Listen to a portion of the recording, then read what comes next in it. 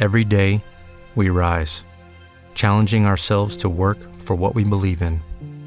At U.S. Border Patrol, protecting our borders is more than a job. It's a calling. Agents answer the call, working together to keep our country and communities safe. If you're ready for a new mission, join U.S. Border Patrol and go beyond. Learn more at cbp.gov/careers. Cool.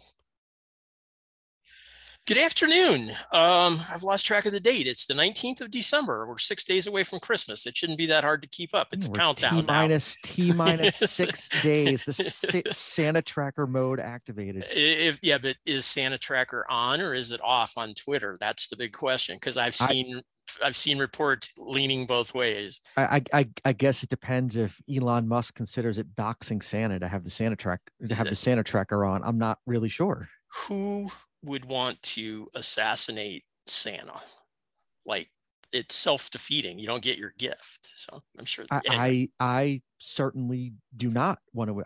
I'm Team Santa 100%. I'm counting on the jolly man coming to my house and filling my tree with lots of gifts. So yeah. So anyway, nonsensical start to the show, which we weren't even planning on doing. We thought we had put the last show of the year in the can last week or thereabouts, and turns out the NLRB did a year-end dump of cases, and so this is Mike VanDervort and Jon Hyman doing what I guess officially will now be the last drive through of the year, unless they announce, like, I don't know, the NLRB went out of business on New Year's Eve or something. But anyway. There's the gift we're all waiting for. Yeah, that's they need more funding, but I don't think they're going to go out of business, or they say they need more funding. So anyway, seriously, we're gonna do another show, because there actually were a number of cases. They range from potentially super significant down to kind of like they said a law stands that has already stood for 60 years. So I guess we'll go in order of magnitude, John. And the first one is this decision that's called Thrive, THRYV, I believe is the spelling of the company name. You have that correct. Yeah. So you want to tell us what the Thrive decision is all about? The Thrive decision makes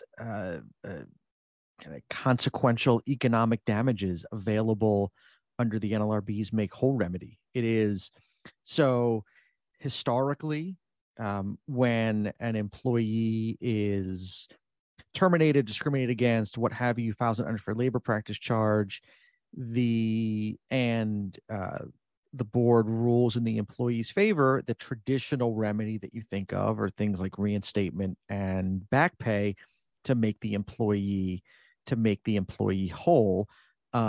That's what the NLRB has historically done. And in the Thrive case, the NLRB said, we do not believe that reinstatement and back pay is enough to make an employee whole under the National Labor Relations Act. And therefore, we are going to also order, in appropriate cases, direct or foreseeable pecuniary harms suffered by the affected employee in order to make that employee whole. It is, in my view, a significant expansion of the NLRB's remedies under the Act. The NLRB gives examples of what direct or foreseeable pecuniary harm, what it might look like. They gave examples of interest and late fee on credit cards, penalties or interest on early withdrawals from retirement accounts, foreclosure expenses if one loses one's home, or if someone's unable to make a car payment and their car gets repossessed, increased childcare costs. It is a range of remedies that the NLRB is now poised to impose in appropriate cases above and beyond back wages, back pay, and lost benefits for a period in which an employee was unemployed as a result of an employer's unfair labor practice. So potentially game changing in how board cases are litigated, I think, by unions and by employees. So a question, well, maybe a statement with a question attached to it, which is, this is not going to apply to every ULP. I guess that's the statement. These charges will not apply to the vast majority of charges that get brought before the board. It's going to apply in cases in which the board imposes its make whole remedy under Section 10C of the Act, which is typically someone who claims a ULP based on that they lost their job because of union organizing activity and alleged retaliation, and the board finds that there was cause, right? Correct. Yeah. So this isn't something that you have to worry about in every time you get a ULP, but if you've ever had any kind of a make whole remedy ordered under an arbitration award during a union grievance procedure where an arbitrator says that you have to make an employee whole, and if they can get, I mean, it's not just cut them a paycheck for the lost hours. There's some other things that go behind that, right? You may have to make up pension investments or payments. You may have to make up lost earnings on like 401k investments. It gets fairly complicated, and the arbitrators aren't really that helpful in giving you the full I don't know what I'm trying to say here. They don't really give you they leave it up to the employer to calculate it, basically. Yeah, I guess the difference is, arbitral law is its own separate animal, and arbitrators have, wide discretion to kind of craft a remedy as they see fit under a collective bargaining agreement. Here we have a federal statute that says that, and I'm going to quote it, that where the board concludes that a party is engaged in an unfair labor practice, it, quote, shall issue and cause to be served on such person an order requiring such person to cease and desist from such unfair labor practice. Okay, don't do it anymore, and don't do it again. And this is the key language, to take such affirmative action, including reinstatement of employees with or without back pay, as will effectuate the policies of the Act. And I wonder if these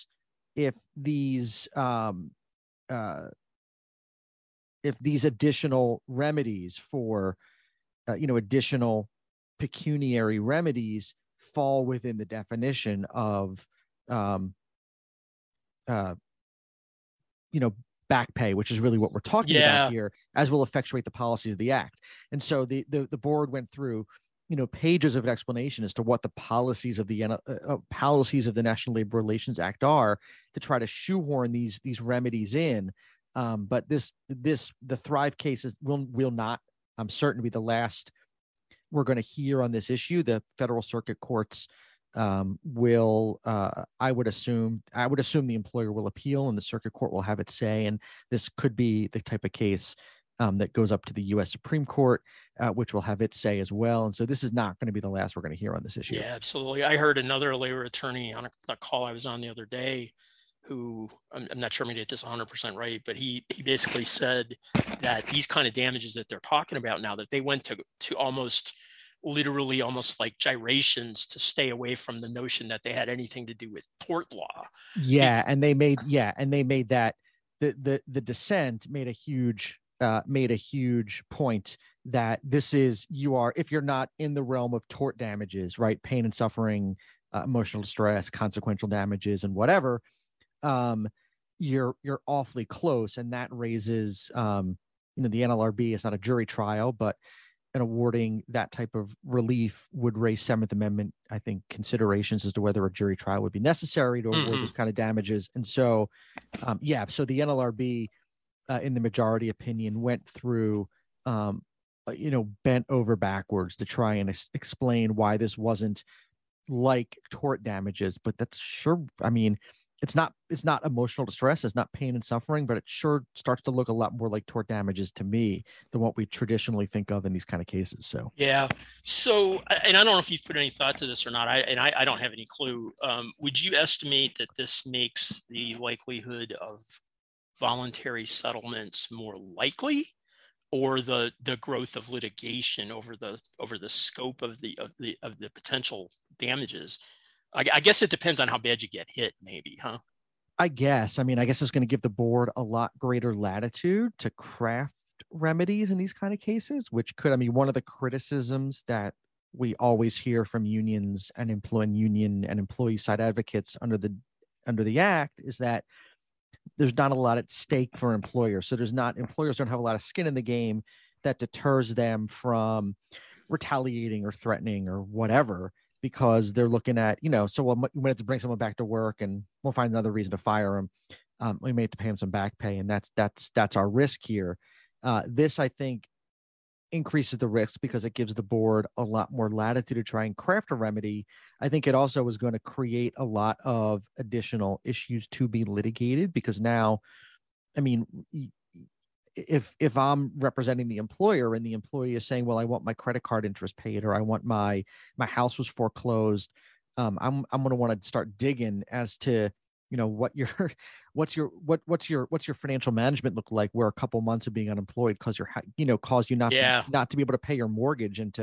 So I think it increases the scope of litigation at the in front of the NLRB. I think it also gives the board a lot more latitude of what damages to award in these kind of cases, which does, I think, increase the risk for employers. So maybe that does kind of further incentivize settlement, because there's not a lot of incentive to settle when when as an employer, you're looking at potentially, some back pay and bringing a guy or two back to work. Yeah, you kind of know the number there. You can calculate Yep. it yourself almost. Yeah. Okay.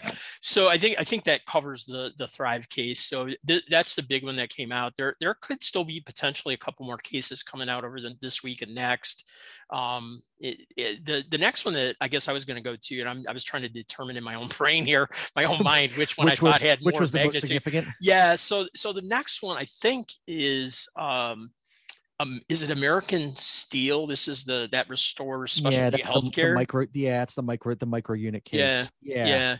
So that is so my specialty healthcare is a decision that I forget when it was brought out, but it was the decision was released a few years ago and then reversed under the Trump board several years back, and now it's kind of been reinstated by the board. So this is a pretty good example of how the NLRB flip-flops or whipsaws itself depending on who's in charge of the board. But essentially the issue for practitioners and companies is that specialty healthcare / American Steel reopens up the possibility of what are known as micro units. Micro units are a subset. So in my industry, retail, that would be like the deli in a grocery store organizes its own union, and they become the Independent Deli Workers of America or something. And then you have another unit of bakers, and they organize it inside a store, and then some of the other associates are not organized. Or and we've seen some cases that are more specific, like maintenance units inside an aircraft plant at Boeing was, I think, where the board turned it last time. So this is not as anywhere near as momentous, although depending on your company and what it looks like, and how your organizations are designed.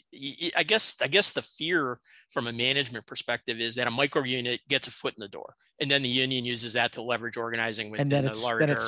Then it spider webs out. Yeah, yep. Yep. There's some. So you want to talk about the legal sort of the legal principles or whatever micro units. I don't know how much there is to say, but I mean, there's not much. I mean, what it really does is shift the burden here. So, under the prior test, so the union proposes the unit, the employer would say, no, we think we want, and we think these employees belong in the unit too. And as long as the unit as proposed by the employer was readily identifiable as a group and shared a community of interest, then the board would allow that to proceed as an appropriate unit, bargaining unit for purposes of the election. Now, the burden has been increased to show not just a community of interest, but an overwhelming community of interest in order to allow for an expansion of a proposed bargaining unit, or for a bargaining unit to exist at all. Overwhelming community of interest between the individuals in that proposed unit. And so, right. So what that will allow for then is, instead of, to use your example, the one unit inside the grocery store that all has, that is identified as a group of grocery store workers and shares the community of interest of, we all work for this grocery store. Now there has to be an overwhelming community of interest, which is going to allow for, without that showing, you're going to have several smaller or micro units as opposed to one larger unit, which is where, again, to use your example, you get the meat counter workers and the deli counter workers and the bakers and the packers and the cashiers all as separate units, because while they may have a community of interest in the grocery store, they may not share that overwhelming community of interest to allow them all to be lumped into one unit.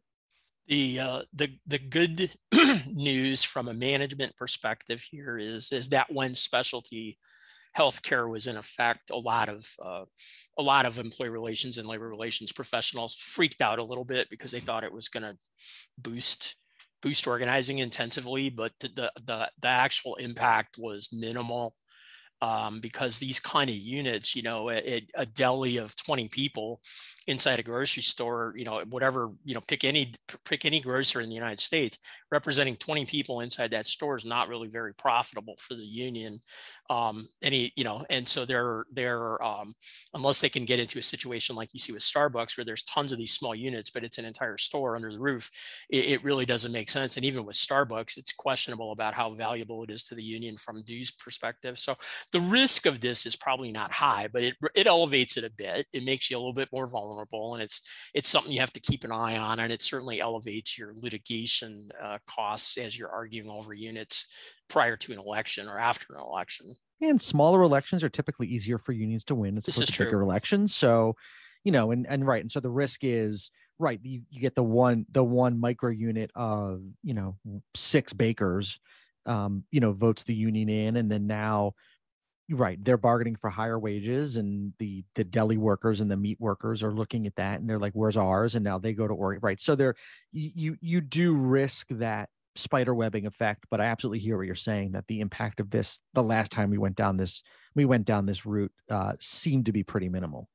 So hopefully that's the kind of, I guess, the similar path we walked this time. But although the organizing climate is different, way different. I was just going to say the organizing environment is it has resurged, and I just heard some data on this. I forget the exact numbers, but I'll quote.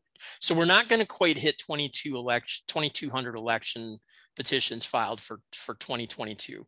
It's verging out on almost up to 2,200 for the year. It's 2,100 and change, but 2,200 is probably the most that we've seen in the last 4 or 5 years. And of course, a couple of those years were COVID affected, so they don't really count. But organizing is definitely up. But Starbucks is the big 800-pound gorilla that drove that. If we didn't have Starbucks, it would have been an average year. But organizing is back, and organizing has taken different shapes and forms, as we've discussed many times on other shows, in the retail industry, the service sector, craft brewing, et cetera. The industries aren't the old line union industries. So if you're in the service economy, you're higher at risk. And so this could be hotel maids, et cetera. So anyway, there's risk here, but don't go overboard on it, but do be aware that it's out there and what's going on. And then the other one to me is the Bear. It looks like Bexar, but because I worked with somebody in San Antonio, I know it's Bear County down there, San Antonio Orchestra. They I guess reinstated another case going back to New York for access to property by contractors. Yeah, that an employer has to give access to the employees of contractors for purposes of I guess not. Long and short of it is, if employees of contractors who already have access to the property want to engage in protected concerted activity on the work site, you have to, unless you can show significant interference with how the property is being used, you have to allow it to happen. Yeah, and this is really kind of a nothing burger for most companies, I think, unless you employ a large number of contractors. And like in San Antonio, it was the San Antonio Philharmonic Orchestra or something similar to that, and they had a lot of musicians who were contractors that played in the orchestra, and they were leafleting or handbilling in the lobby of the concert auditorium, and they kicked them out, and the board said that was improper. And so they had to allow those people to gather, because even though they weren't employees, they were contractors, they still worked in that building and should have been treated with the same sort of protected concerted activity status as a regular W-2 employee would have received, more or less. I guess that's kind of the impact of it. So correct. Yeah. So, and this has been around. New York's been around for a long time. We're just going back to that standard. So unless you deal with contractors a lot, this isn't something you probably need to spend a lot of time boning up on, but it doesn't hurt to be aware of it. Again, it's another one of the moves of the board making the swing back to more of the Obama environment. And then the last one is the I guess sustaining of Johnny's Poultry, which is like 58 years old. This board loves revisiting ancient cases, but in my whole career, I've used Johnny's Poultry once. So I forget, what is the name of this case? I forget. I don't remember what it is. The name of the case is Sunbelt. Sunbelt Rentals. Yes. So Sunbelt Rentals affirms Johnny's Poultry. And can you explain what Johnny's Poultry is? It's like Labor Relations Miranda Act. Yeah, it's basically if you're interviewing employees about an unfair labor practice or something else, or a potential unfair labor practice, you have to give them labor law Miranda rights. You got to communicate why you're questioning the employee, assure the employee that no reprisals will take place, and then confirm that they're participating voluntarily. I just did a workplace investigation this morning on a harassment issue. I always explain the purpose of the questioning, and I always assure the employee that I'm interviewing that they're not going to be retaliated against. I mean, that's just kind of workplace investigation 101. So if you're not doing that as a matter of course, you should be anyway. Now, when I'm interviewing an employee, it's not really voluntary, right? I mean, they can certainly refuse to participate, but more often than not, it's made pretty clear that we really, they've been identified as a witness, and we really need to hear what they want to say, and they don't have to participate. But it's very rare that I've had an employee in an investigation, just not want to participate, at all. We can usually get their participation one way or the other. Yeah.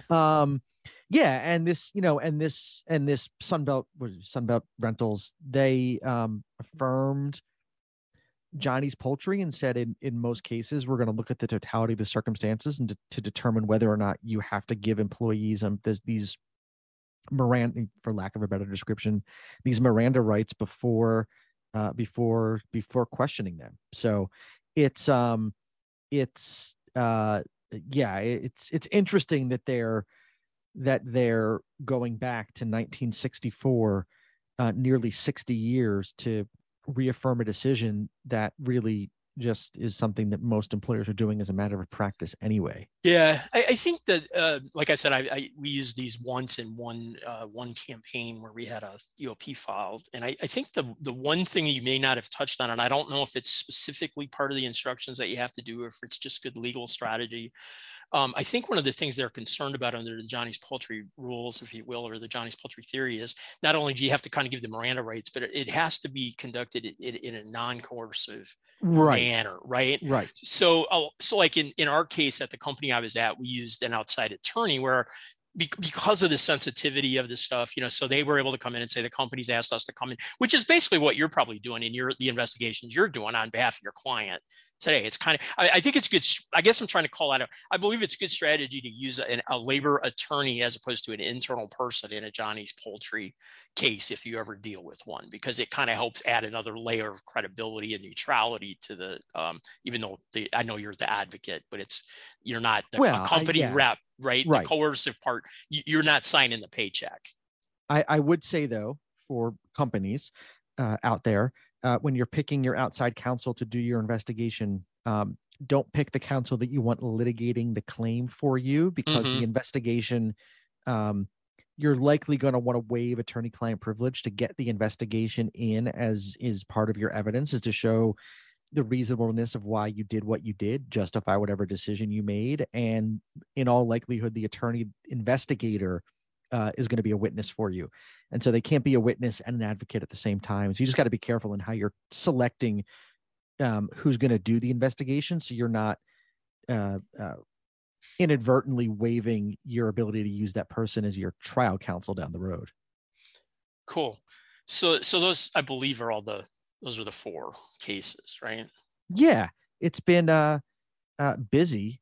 And I think what caught my eye when I suggested we hop on and pump out this podcast today was that these all came kind of rapid succession in the span of like 2 or 3 days. The NLRB put out these 4 decisions, one on top of the other, of admittedly of varying significance, but I think it was just newsworthy with the pace at which these decisions came out. So it seemed like it was worth hopping on and having a chat about it. And not unusual, because John Ring, who's was a former chair of the board under Trump and has been a member under the Biden administration.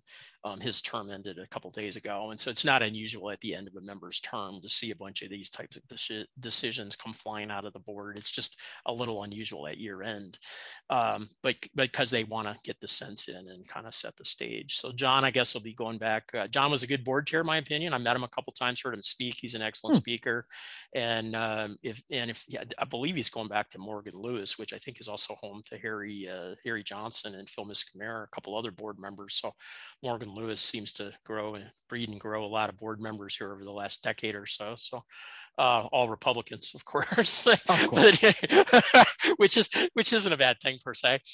Hey, I had another topic come to mind. Completely unprepared you for it. So if you don't want to do it, let me know. We could do another show about it. But I had an interesting conversation with somebody the other day, and I just wanted to see if you might want to add a few thoughts.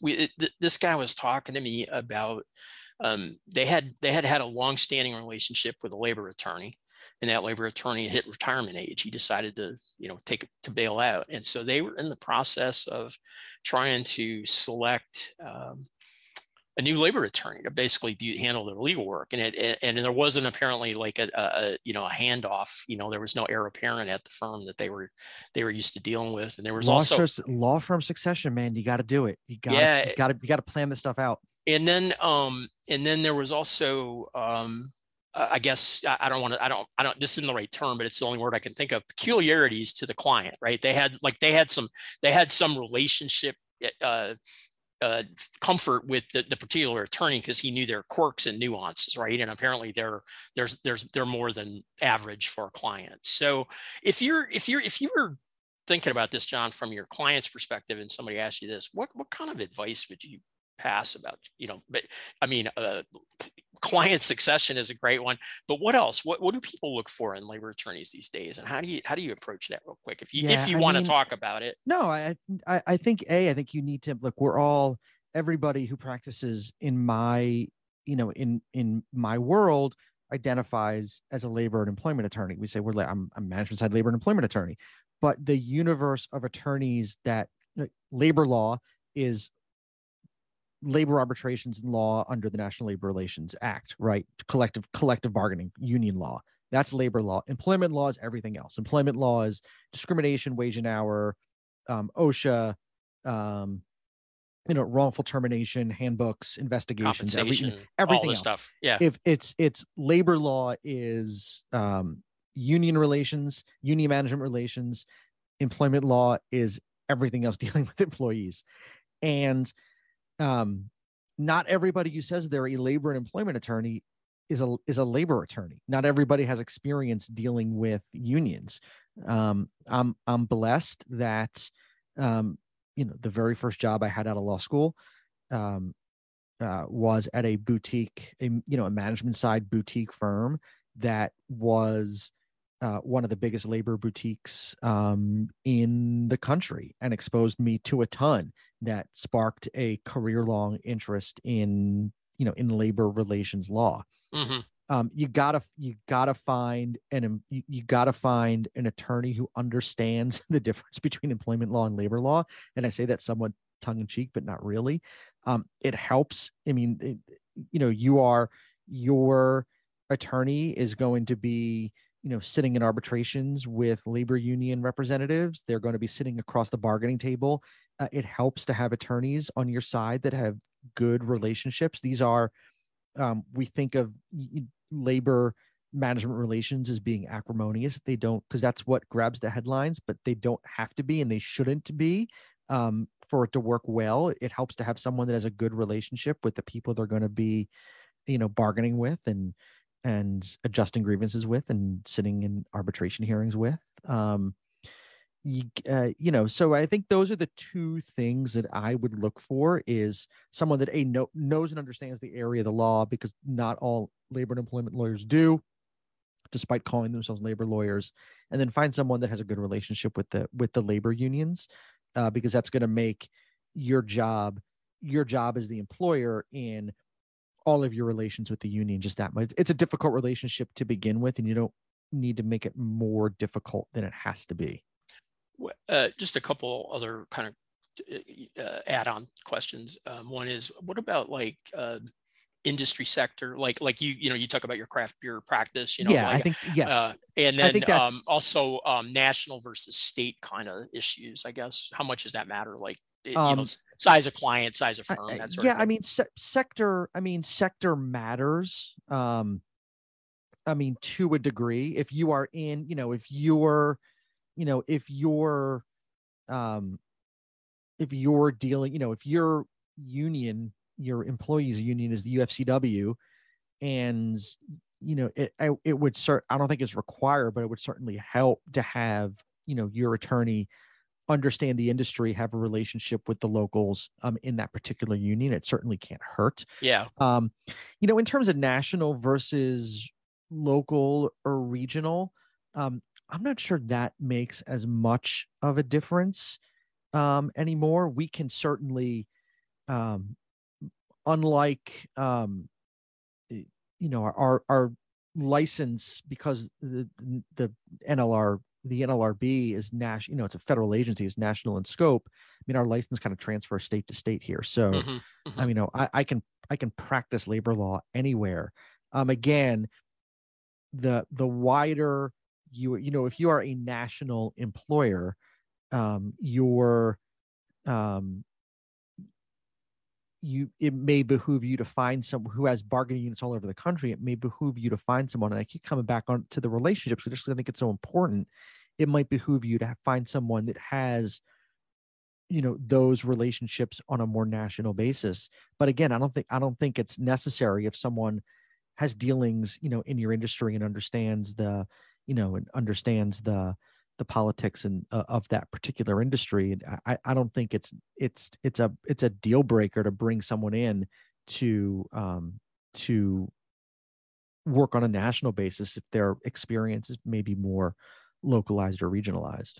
Yeah, I mean, I've worked in both situations where our labor council, one situation, we had like 44 locations from New York to Arizona, right? With, all states all across the country. And we had one guy who did everything. He did the labor side, the avoidance side, the NLRB side, basically he and a couple other partners from his firm when we needed support. And he was out of New York.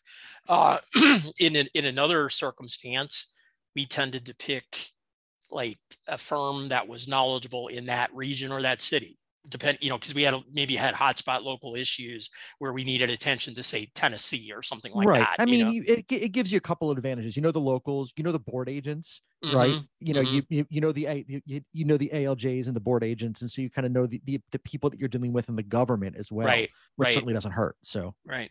Anyway, okay. Well, I appreciate you taking that little tangent for me. I meant to tee that up with you, and I forgot about it, and then I recalled it. So I think it was an interesting discussion. Maybe it'll be helpful for somebody if they listen. I think the last thing I wanted to touch on before we wrap for the year was just kind of the non-NLRB stuff, which there's still plenty of activity going on. And I know it seems like we always talk about Starbucks, we always talk about Amazon. There's still stuff percolating. I mean, just this past weekend, you mentioned, I'll ask you to share your little anecdote in a second, but Starbucks employees at like 100 stores across the country went out on strike for 3 days. And you said that you had to suffer slight inconvenience as a result of the strike, I guess. I was for anyone local to Northeast Ohio, I was at our fine Crocker Park in Westlake, Ohio, which is like an outdoor, I call it a lifestyle center, but it's like an outdoor shopping mall, with like the apartments up top and whatever. So I was walking down the street with my wife and my son towards the Starbucks, and They were closed for business. They were one of the 100. Well, they are one of the Starbucks here in Northeast Ohio that has organized, but they are also one of the 100 nationwide that went out on this 3-day strike over Starbucks' refusal to negotiate contracts. According to the workers. And so they're one of the 100 that went out on strike for 3 days, and they were closed. And I'm going to open up my phone while we're talking so I can look at the picture I took. I was frankly expecting, I wasn't sure if they were one of the ones I knew about the strike. I wasn't sure if they were one of the stores that was impacted or not. So I was expecting, as I heard grumblings down the street that Starbucks was closed, I was expecting to see pickets, which there wasn't. Which I think is a missed opportunity for the workers. And there was just a sign on the door that management put up that said, "Our store is temporarily closed. Please accept our apologies for any inconvenience. We are working to reopen our stores quickly as possible." Right. Management message, no notation of the walkout or the strike or whatever. A woman was, as I was walking down the street, she was like, "Why is Starbucks? Do you know why Starbucks is closed?" I'm like, "The employees are on strike." And she kind of groused, and everybody. I just want my coffee, damn it! I know everybody's pro union until it impacts your ability to get your latte at 6 o'clock on a Friday evening while you're while you're trying to finish up your Christmas shopping. Who wants to go into Target or a grocery Starbucks to go inside and pick up your coffee? That sucks. Yeah, and then it's like, damn their fair wages. I want my mochaccino. Yeah, exactly. So, there's been a couple more developments around Amazon. So, like even during the holidays, and we kind of have a saying around where I work that it's hard to hate during the holidays. Even though people don't really hate us, but the level of anxiety and angst always drops a bit around the holidays, except for the retail madness that we live with. But there's still activity out there, and it will no doubt continue percolating into January 2023, and I guess we'll be there to talk about it when we see what's next. Yes. Right? TB to be continued in 2023. Yeah, and I know we said it last time, but it really has been a joy doing these shows with you. I think this is the 7th episode we did. We do them about every couple of weeks, it seems like, and I've really enjoyed it. I look forward to doing more, and I want to wish you and all of our listeners Merry Christmas, Happy New Year, Happy Holidays, to encompass all the many faiths that celebrate at this time of year, and I hope your family as well, John. Thank you so much. I really appreciate it. Same to you. It's been, as I said last time, it's been one of my professional highlights in 2022 was getting to do this with you, and I'm looking forward to continuing it on in 2023 and beyond. I have one more burning question. Did we release the worst employer? I didn't see it. If you did. Wednesday. It will come out. Wednesday it will come out. You can find it at ohioemployerlawblog.com. It'll be on Twitter, if Twitter still exists, on Wednesday. It'll be on LinkedIn. And then Thursday is I think I've done it now. This will be the 4th year. The employment law night before Christmas is always my last post of the year. And this year it does. I rewrite. Some of it's the same year to year, but I always try to rewrite a couple verses to be more topical for what happened in our world in the year. And there is a definite labor bent to this year's story. So, and if you have not read John's law blog, it's one of the best labor law blogs in the U.S. And he does a fantastic job and has for years. That is too kind. Thank you. No, it's well deserved. So check it out. These posts he just mentioned are actually some of the highlights of the highlights. So check those out. And everybody, like we said, have a great happy holiday period. And we will talk to you in 2023. Cheers. Lucky Land Casino, asking people, what's the weirdest place you've gotten lucky? Lucky? In line at the deli, I guess? Aha, in my dentist's office. More than once, actually. Do I have to say? Yes, you do. In the car before my kids' PTA meeting. Really? Yes. Excuse me, what's the weirdest place you've gotten lucky? I never win and tell. Well, there you have it. You can get lucky anywhere, playing at LuckyLandSlots.com. Play for free right now. Are you feeling lucky? No purchase necessary. Void where prohibited by law. 18+. Terms and conditions apply. See website for details. Judy was boring. Hello. Then Judy discovered ChumbaCasino.com. It's my little escape. Now Judy's the life of the party. Oh, baby, mama's bringing home the bacon. Whoa, take it easy, Judy. The Chumba life is for everybody. So go to ChumbaCasino.com and play over 100 casino-style games. Join today and play for free for your chance to redeem some serious prizes. ChumbaCasino.com. No purchase necessary. Void where prohibited by law. 18+ terms and conditions apply. See website for details.